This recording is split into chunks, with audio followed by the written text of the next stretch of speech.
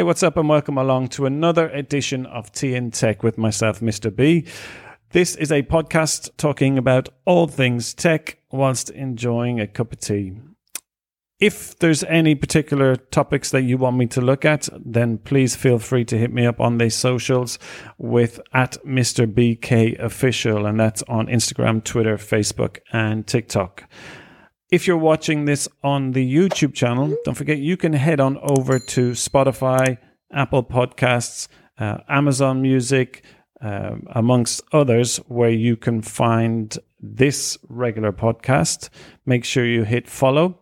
And if you're listening online, then don't forget you can head on over to YouTube, where you can find a collection of videos that I have uploaded, all tech related, product reviews, and What to Watch Weekly, which is a video where I point you in the direction of what to look at on YouTube. So let's get straight into it with this first story. So Oculus Quest 2, the virtual reality headset, which is probably 18 months, 2 years old now. Now, I have only tried this recently and I was blown away. But it was just a whole new dimension, which I guess is the whole purpose of virtual reality. But it was quite an eye-opener for me with regards to how you can be using virtual reality. I had tried the original Oculus with Samsung, the Samsung Gear, which is probably, 4 years ago now, 5 years ago. But it was limited to what it could do. Obviously, Facebook now own Oculus, and everything that's tied in with that is the gaming, your social platforms, Netflix, so on, is all within this virtual office, virtual environment that you can go into, and you can play multiple games online. But you can also use your Oculus Quest as a essentially virtual reality screen for some of your gaming. So for instance, if you're Microsoft Flight Simulator or Digital Combat Simulator, you can use Oculus Quest and really immerse yourself in the cockpit of those aircrafts.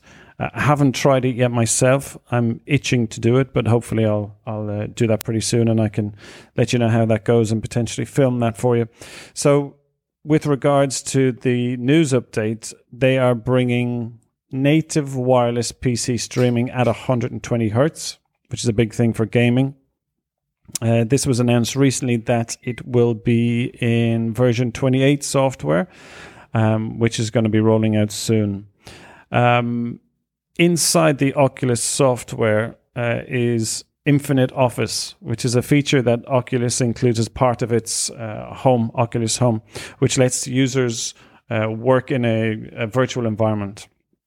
Now, with version 28 software, the Infinite Office will have an experimental feature that will allow users to add virtual desks, so creating a more realistic virtual reality. So the Quest 2 will also be able to show a virtual representation of a keyboard, of a the Logitech K830 keyboard. So you'll be able to, whilst having your virtual headset on, you'll be able to, in that world, use a keyboard, which obviously sometimes in some games you will need. So that could be interesting. We'll keep an eye on how that's going to go.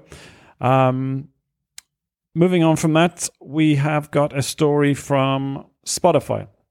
Now, Spotify, as we all know, is your kind of place to go to for all things music, as well as Apple, of course. But it's a free and premium piece of software that allows you to stream music. Now, most of us that use Spotify will also have Spotify on your device. When you get into your car and you're a Spotify user, the chances are you're going to have your phone in its dock on the car, you're going to open up Spotify, and you're going to do as you do.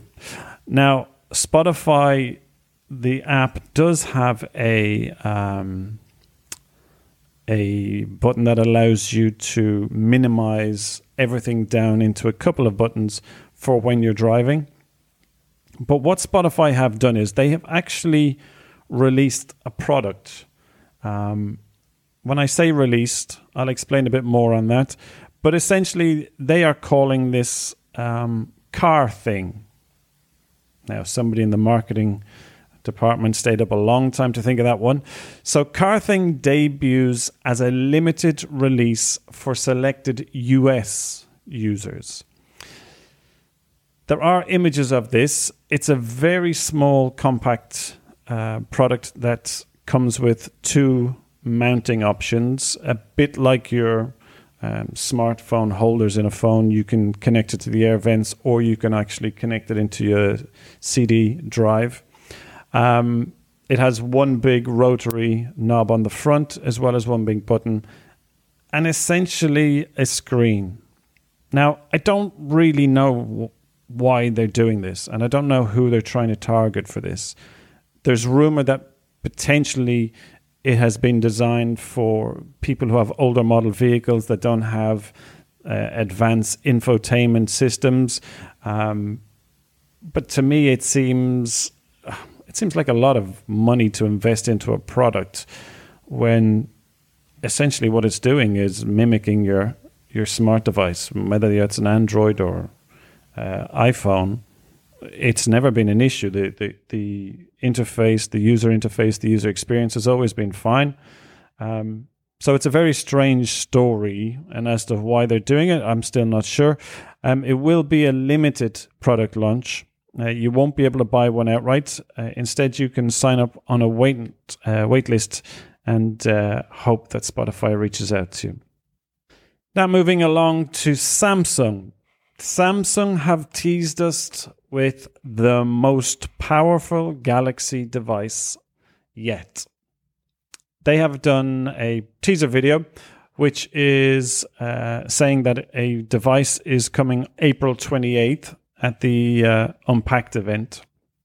Now, of course, this is going to be online, as we're used to at the minute.